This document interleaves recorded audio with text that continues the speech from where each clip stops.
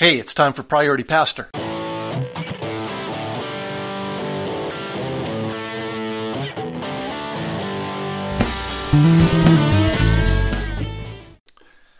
this is Darren Ride. Welcome back to Priority Pastor. Just a few thoughts today about preaching in multiple services. For a vast portion of my pastoring, I preached in a single service.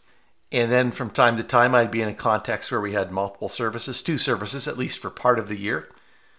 Occasionally, I would preach in a church that had 3 services, a Saturday night and 2 Sunday mornings, and that was radically different. I found that twice as hard as doing 2 services on a Sunday. Adding that Saturday night just put it over the top.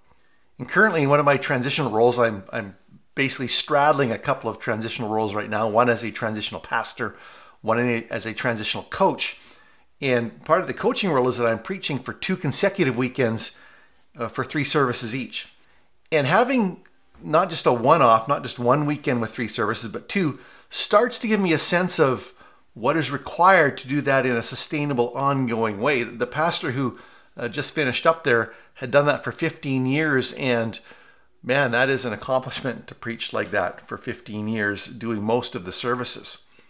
I've always approached preaching, from a bit of an athletic standpoint, where there's a bit of a buffer before the event itself, before the service itself, and then a bit of a recovery built in afterwards. I don't just go flat out and then show up and preach and carry on flat out. That when I was preaching even a single service, I would start pacing from Friday noon. From Friday noon on, there would be a sense of a routine, a progression. I would still do things on Saturday, which was my day off, but I would be careful not to overdo it and make sure that I had some juice left for Sunday.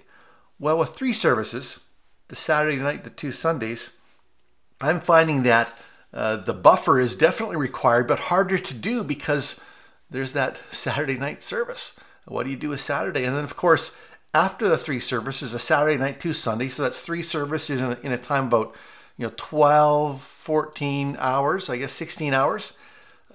You're fairly tired and you don't have a lot of juice left for Monday. And so I find it's really important to have this preparation buffer and then the recovery time. I've been thinking that if it was ongoing, if I was doing that 3 service schedule in an ongoing way, I would probably take Fridays off. That would be a day off for sure. When I finish up on Thursday, Friday would be off until Saturday at some point.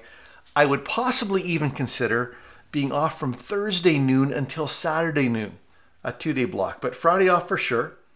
I would campaign, as in fact I'm going to suggest to this church I'm serving currently, that when a new pastor comes, they set it up so that whoever is preaching on that weekend, whether the regular pastor or a staff pastor, that it is seen as 16 hours. My Saturday night, Sunday time between the prep I do on those days and the actual services is about 10 hours, sometimes 11 or so.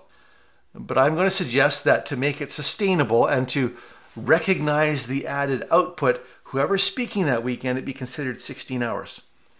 And then I would consider taking Monday off, or at least a half-day Monday off. I'm not sure about that because my pattern has been that Monday is for the mundane, that Monday is a good day to do administrative stuff. You're not maybe in your most creative mode. One of the best shifts I made in ministry was taking Saturday off instead of Monday off. So I'm not sure how I would do that, but I just don't have a lot of juice on a Monday after doing the 3 services. So it's good for some outdoor activity, good for going for a cross-country ski or going canoeing or for a hike.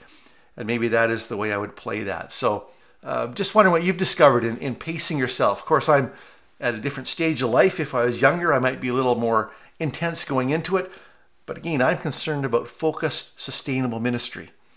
And if you're doing multiple services, in fact, if you're doing a single service, you need to have some sense of buffer before and after.